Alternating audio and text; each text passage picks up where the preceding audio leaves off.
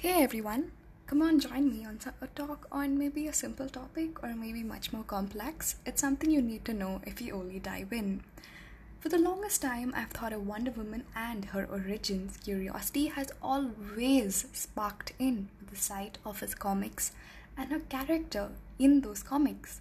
Considering the cultural impact of comics, I've decided to talk about Wonder Woman and feminism. Given her status as one of the most prominent female characters in comics throughout its century long history, it's maybe hard to ignore that Wonder Woman's status as a feminist icon is maybe what is known to everyone and is a very solid fact.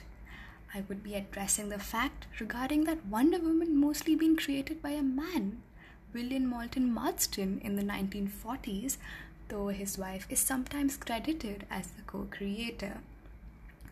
Old-fashioned social and gender norms need not apply to Wonder Woman even at her inception.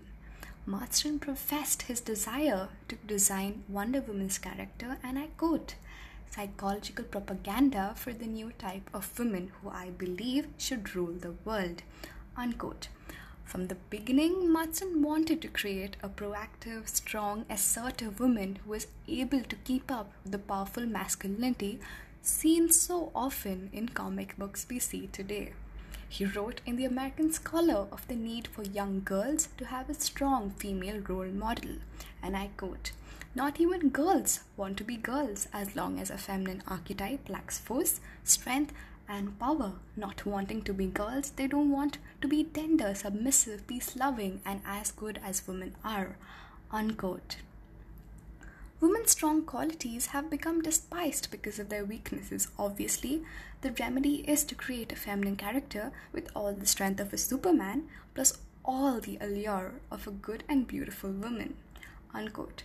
You can tell from this quote that Marston's heart was in the right place, yet he was still influenced by the culture at that time, causing him to imply that good women are submissive. Still, Wonder Woman was and is still a feminine character with all the strength of a Superman plus the allure of a good and beautiful woman. Not that you have to be beautiful to be good or that beauty means the same thing to everyone. Geez, this is a minefield to be a part of. Not that you have to be beautiful. Interesting. Wonder Woman's arrival in 1941 couldn't have come at a more influential time for women who wanted to stand up for themselves. Women's suffrage was still new at the time in the United States. The American women at that time were joining the workforce in droves to contribute to the war effort. Whereas Diana Prince, then with her godlike strength and admirable determination, showed women that they could really be rulers of their own fate, independent from men. Of course, Wonder Woman's treatment throughout the years has occasionally tarnished her role in women's empowerment. After the war, as men came back and expected women to take traditional family roles, the comics storyline began to have greater emphasis on romantic subplots and domestic tensions. Coming next to the Comics Code Authority, created in 1954 to police morality in comic books, actually accusing Wonder Woman of corrupting American youth.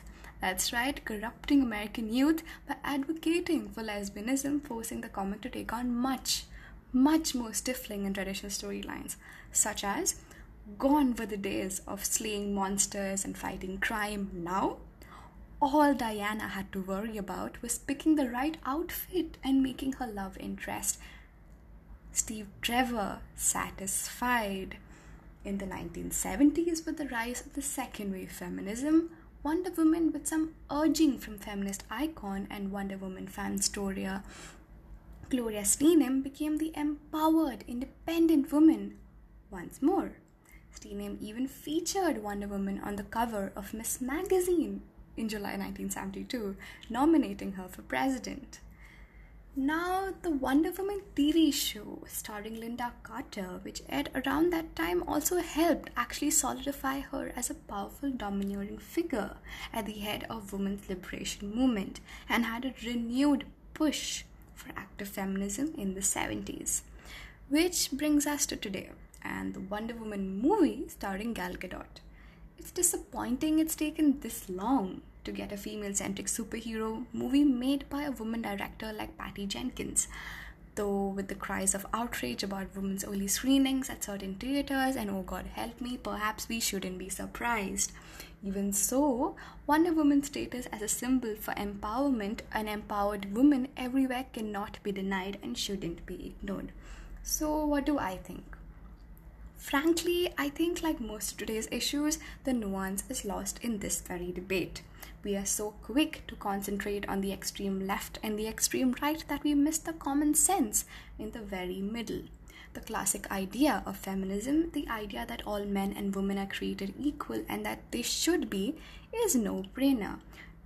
The claim that the battle for equality has already been won, like some of the radical extremists on the right, would be definitely very silly.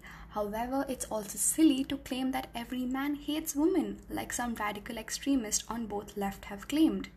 As usual, the truth is somewhere in the middle, and it's up to us as a society to deduce the vitriolic propaganda from both sides and treat every single person as equal.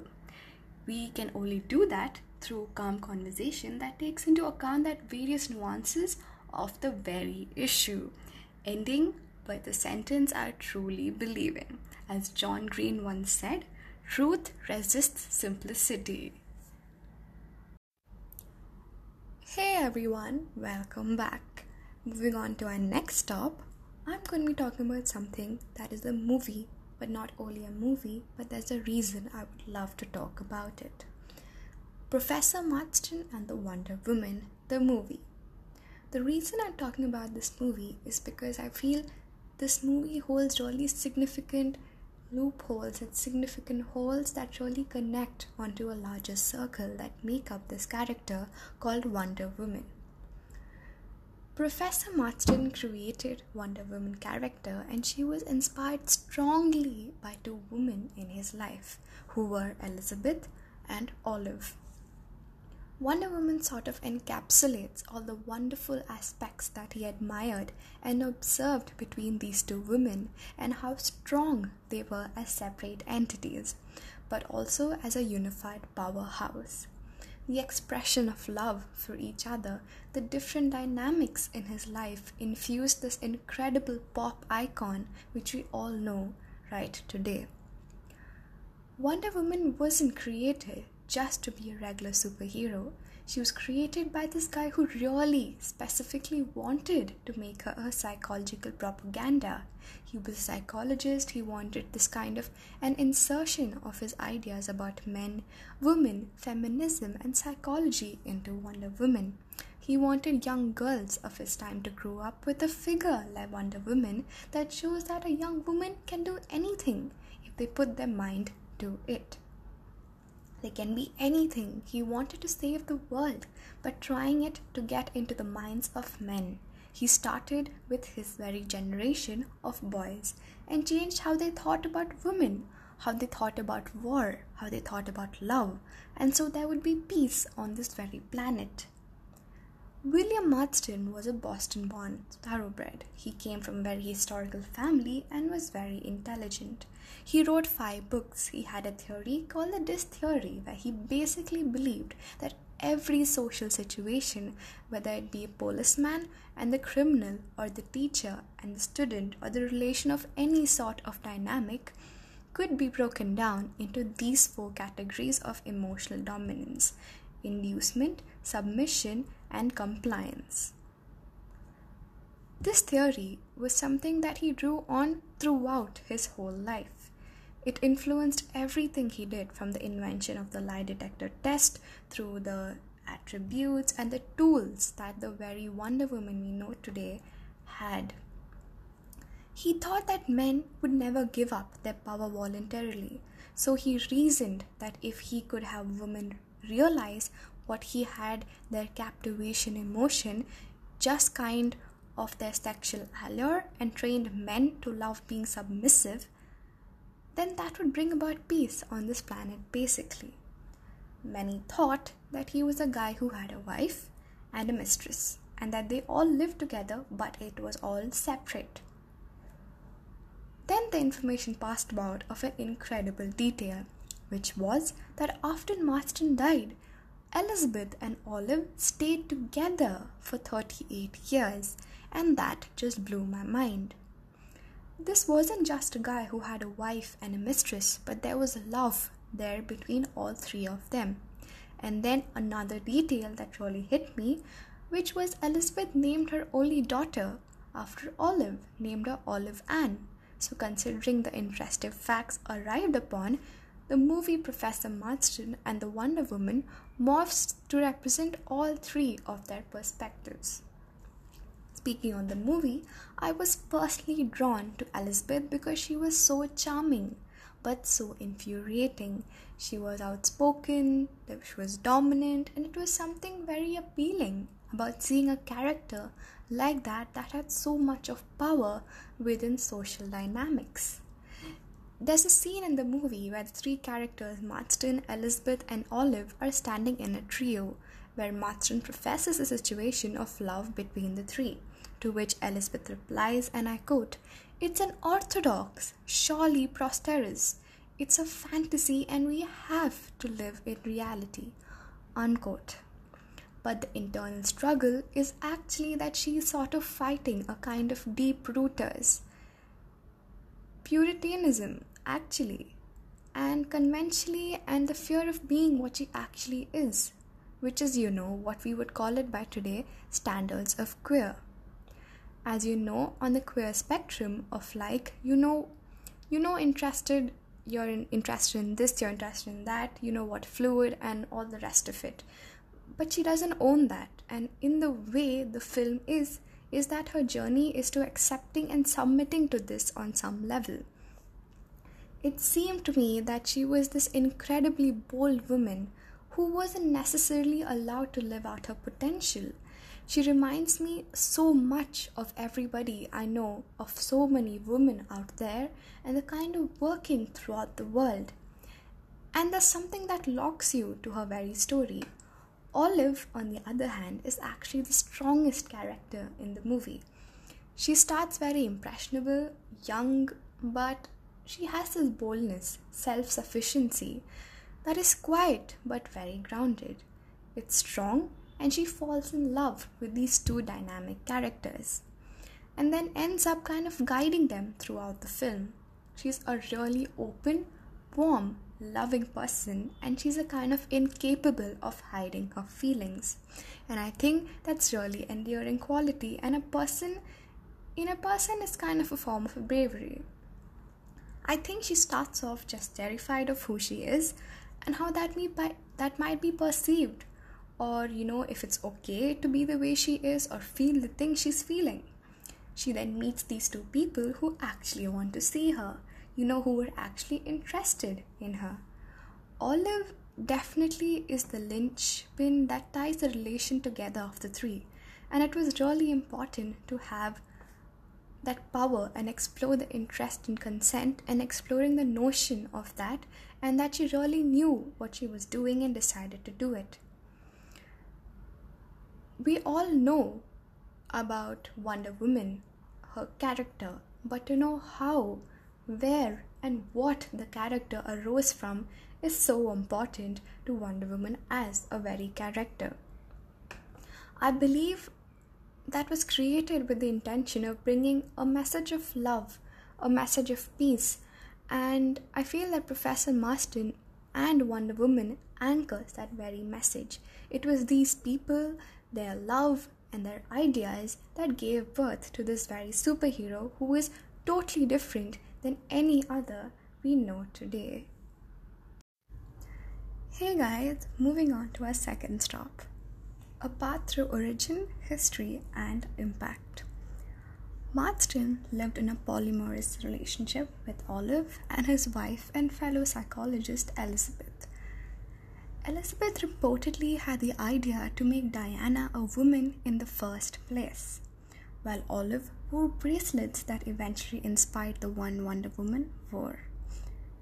Their non-traditional ideas and influence on the character shed light on how much progressive subtext we can confidently read into the original Wonder Woman, but Marston's image of strong role model began to fade actually in the 1947 when he died.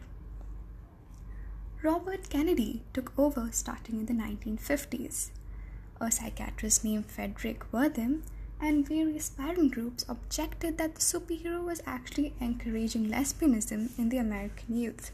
So, Wonder Woman's powers were stripped away, and the character of Wonder Woman and her stories began to center more around her love life, not as much around her superpowers and to save the others.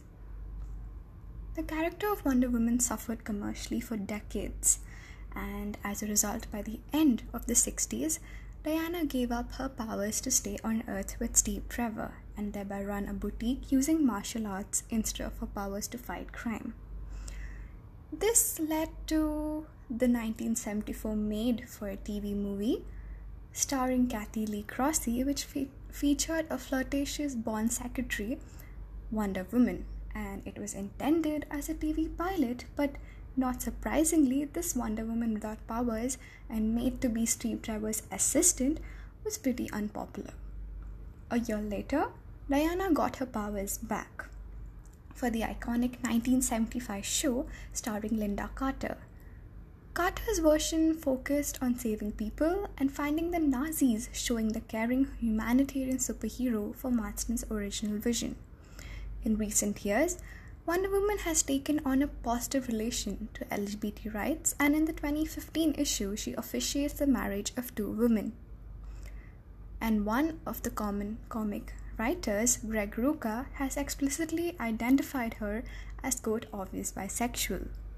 While there have been several female writers, the majority of the comics over the years have been written by men. The 2017 film also had no female writers, but significantly is directed by a woman, Patty Jenkins. Wonder Woman's superhuman abilities have shifted in nature over the years. Marston gave her super strength and hand-to-hand combat skills, making her something of a female equivalent to a Superman. Creator Marston also invented a key component of the polygraph machine, which may have inspired Wonder Woman's weapon of choice, the Lasso of Truth. This was crafted by the Hephaestus, the Greek god of smiths and metalworking. The Lasso of Truth forces anyone who comes in contact with it to obey all of Diana's commands and to tell the truth. She also uses the indestructible bracelets given to all Amazon women as her defense, her tiara as a razor, sharp boomerang, and the sandals of Hermes, the Greek god messenger, which allows her to travel at lightning speeds by turning her accessories into powerful weapons. The comic found a way, actually a fun way, to invert the assumption that female character might care about her clothes. They inverted this in a very fun way, weaponizing Diana's femininity in a positive way as she becomes the strong savior of the occasional gentleman in jeopardy, Steve Trevor. She also uses traditionally male weapons like her sword and her shield, the combination of creating a balance of masculine and feminine in her fighting. The questions, I quote, "How can a woman's fighting be performed in such kind of an attire," unquote, was much dealt with in a very proper way. From the very beginning, some readers objected to the bondage subject of Wonder Woman's chains and her fondness for tying her enemies, but Marston liked the feminist imagery of a woman breaking down of her chains. Marston saw bondage maybe as a positive practice. Diana's bracelets of submissions are both a sign of loving submission to the goddess and a reminder of a people's past enslavement. Diana's world is full of nods to Greek and Roman mythology. Her name Diana is a Roman equivalent of Artemis, the virginal goddess of the hunt. Like her namesake, Diana is pure, close to nature, and fiercely independent. One of her recurring supervillains is Ares, the Greek god of war. Her fight against Ares underlines again that Diana's true enemy is war itself, and her life mission is to establish peace. Beautiful as Aphrodite, wise as Athena, stronger than Hercules, and swifter than Hermes. She's also known for invoking goddesses through catchphrases like Great Aphrodite, Great Hera, Merciful Nirvana, and to the Greek love poet suffering Sappho. The DC Universe's 2011 revamp, The New 52, changed the actual origin story, that she was born from clay, and this was now said to be a cover-up for the truth that Diana is actually the daughter of Zeus. Born as Princess Diana, Wonder Woman uses the allies that Diana Prince is to disguise her true self. But the name switch from princess to prince from prince to princess again also plays on a combination of traditionally male and female qualities. She's as powerful as any male superhero, but she's also loving and caring, and a key part of Diana is that she's kind. The director of the film Wonder Woman, Patty Jenkins, said, I quote, "Being a woman is often not a proactive state of being, of going and punching someone out. It ends up being so much more on an everyday scale.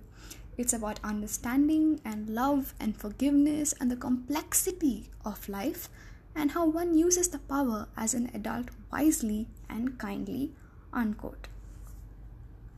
Marston's concept before he thought about gender was a superhero who would rule not through force but through love. She can easily dominate in a fight, but she's opposed to fighting at all. Marston wanted to correct the problem that, quote, our feminine archetype lacks force, maybe the strength and the power. And there's a part in the comic where Wonder Woman actually says, I lift cars. I can lift car door handles. Exclamation mark. And he wanted to show that qualities traditionally seen as feminine and therefore written off as being, quote, tender, submissive, peace-loving, unquote, are also strengths and not weaknesses. She's everything. She can be vulnerable, she can be sensitive, the greatest warrior, strong, confident, confused. She can be all of the above. Her feminine qualities also include her appeal and beauty. To this very day, dissenters criticize her too perfect proportion. Protesters even push the UN to revoke honorary ambassadorship, while others actually gave Gal Gadot a hard time for not even having the right measurements. It's a very silly fact to protest upon. Marston saw Wonder Woman as a sex-positive woman who represented the myriad forms of strength, which didn't mean separating herself from her sexuality, while much debate to be had over the finer points. It's important to remember that bold and influential nature of Diana's feminist roots today.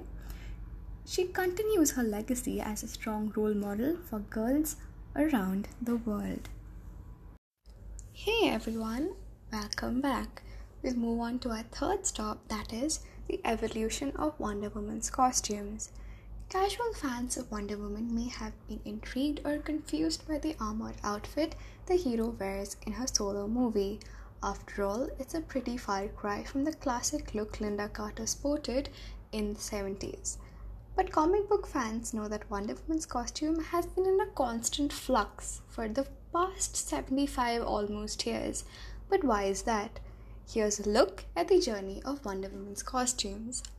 The original costume when Wonder Woman first appeared in the All-Stars comic 8 in 1941, she was already recognizable as the iconic hero we all know today.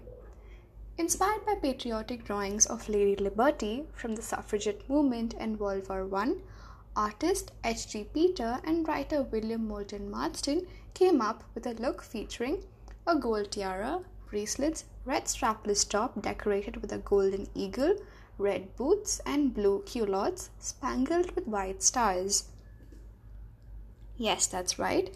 It was not a skirt, it was culottes. So why does Wonder Woman dress like an American flag when she's not even American? Because Wonder Woman's mom, Queen Hippolyta, cleverly designed the costume to make her daughter more popular and appealing to Americans. Now that's a very public relations move. Next was a sanitized post-war version. When Marston died in 1947, the radical feminist subtext of Wonder Woman also died with him sadly, killed off by new writer Bob Kalinga. Diana soon embraced traditional gender roles for the 1950s, longing to marry Steve Trevor and settle down as a housewife. Her costume changed to reflect her new values, such as her boots were replaced with ballet slippers, her hair was pulled back in a more conservative do, and her swimsuit-like costume became more demure, carefully covering her chest and also her upper thighs. Next was a no costume, but fashion phase. The fashion phase was in the late 1960s, when Wonder Woman underwent a drastic makeover, losing her superpowers and her star-spangled costume to become a globe-trotting action hero in the mold of Emma Peel. The popular character played on the British TV series The Avengers.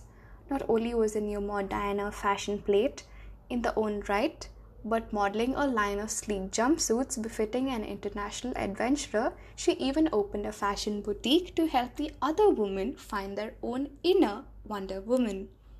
The new look Wonder Woman was sported ended in the 1972s, when Gloria Steinem featured Wonder Woman on the cover of the first issue of Ms. Magazine and successfully pressured DC Comics to returning her new superpowered roots. And this returning to her old superpowered roots was something which was very pressured upon and had to be done. So the next phase was a new logo. Diana's costume received an important update in the 1982. DC President Janet Kahn went to give Wonder Woman a distinctive logo that could be used for trademark and licensing purposes.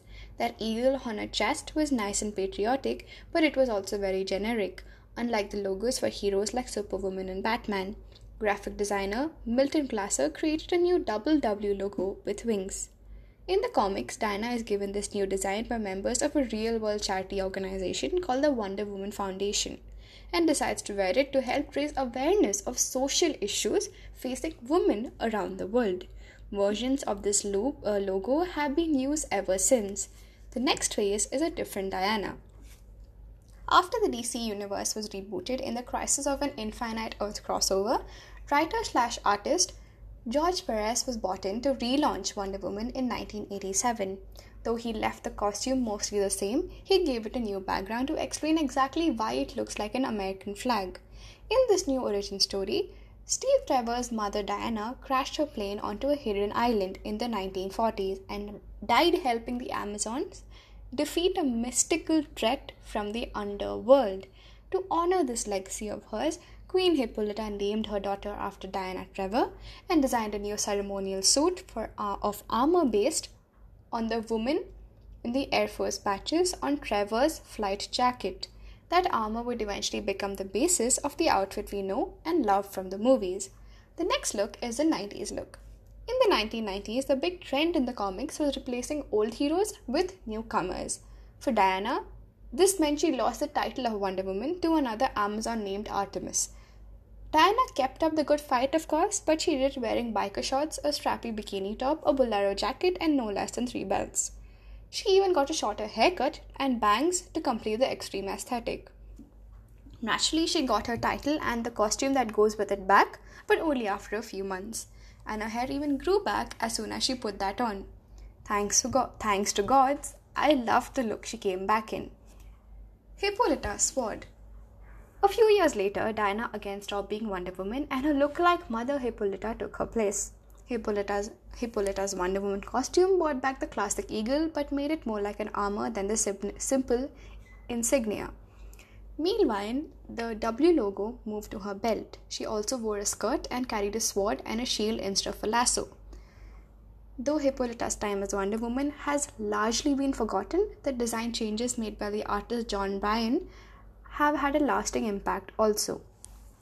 The next is Donna's armor. The Infinite Crisis crossover shook up the DC universe in 2006, not least with another new Wonder Woman in the form of Donna Troy, Diana's adopted sister of sorts and the hero formerly known as Wonder Girl. As the star of a relaunched Wonder Woman series written by Alan Heinberg with art by Terry and Rachel Dodson, Donna wore a fully armored costume with gladiator skirt and a sword on her belt. The next phase was Diana's pants. After dressing Wonder Woman in her classic outfit for a number of years, DC Comics decided to go totally off the rails in 2010 and revamped her outfit to include a black leather jacket, a choker, and some yoga pants thrown in for good measure. While some fans were happy to see her wearing a more practical outfit instead of a star-spangled swimsuit, the unfortunate 90s vibe created by artist Jim Lee brought back too many traumatic memories. Indeed, it just didn't end up mattering much either way, though, because DC changed her look yet again just a year later, armored in silver. Just the next year, that is a year later, in 2011, DC's continuity was completely rebooted, you could say, as their entire line was relaunched with 52 new #1 issues. Diana's new look was once again designed by Jim Lee, but this time it was hued closer to the original look, albeit with some significant alterations, of course. All traces of yellow and gold in the costume were replaced with silver instead, and the red on her top was textured to make it look more like an armor than fabric. This costume also included a sword, which has been standard for all Wonder Woman costumes since, and for some reason another choker. Lastly, the movie look. We got our first glimpse of Gal Gadot as Wonder Woman in July of 2014 in a promo image of Batman vs Superman, Dawn of Justice, but since then, fans have had plenty of opportunity to see the new cinematic look in action. The top is dark red and armored, while the bottom is blue gladiator skirt. She has a W logo on her belt, like Hippolyta's costume, although there's another W layered into the eagle design on her chest. Her tiara points down rather than up, as it traditionally has in the comics. And of course, she carries a sword and a shield in addition to the magic lasso. It all adds up to one of the most instantly iconic looks in Wonder Woman and superhero that is the history. Moving back to 2016, DC once again rebooted the line of comics, introducing another new costume for Wonder Woman. This time we're moving back in history to 2016. This is when, however, artist Tony Daniel took the popular look of the movies and used it as a basis for the design, and ensuring that the fans of both comics and the films won't be confused or disappointed.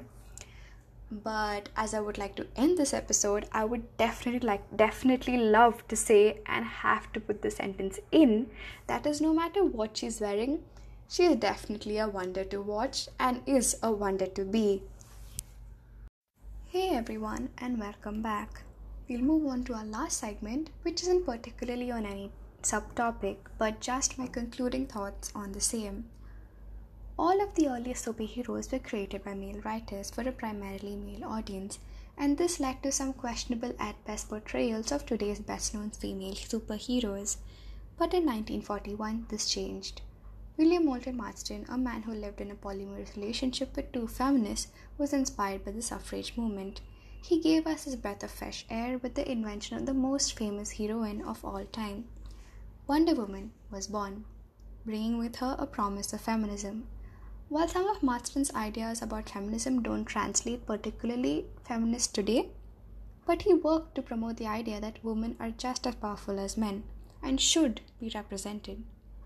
She embodies a feminine sense of peace, justice, emotional intelligence combined with classic superhero charisma. In one of the movies set against the backdrop of Wonder Woman's first interaction with humans during the First World War, we see her rise from strength to strength on the island of women who left ancient Greece to escape the enslavement of men.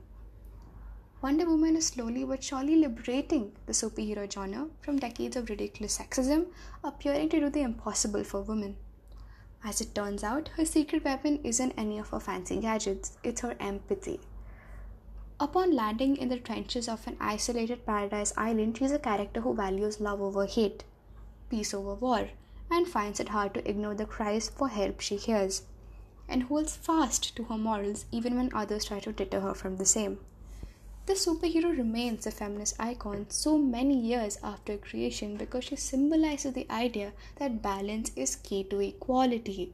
being able to embrace both masculine and feminine inside us, the tenderness and the tenacity is the strength and sign of strength.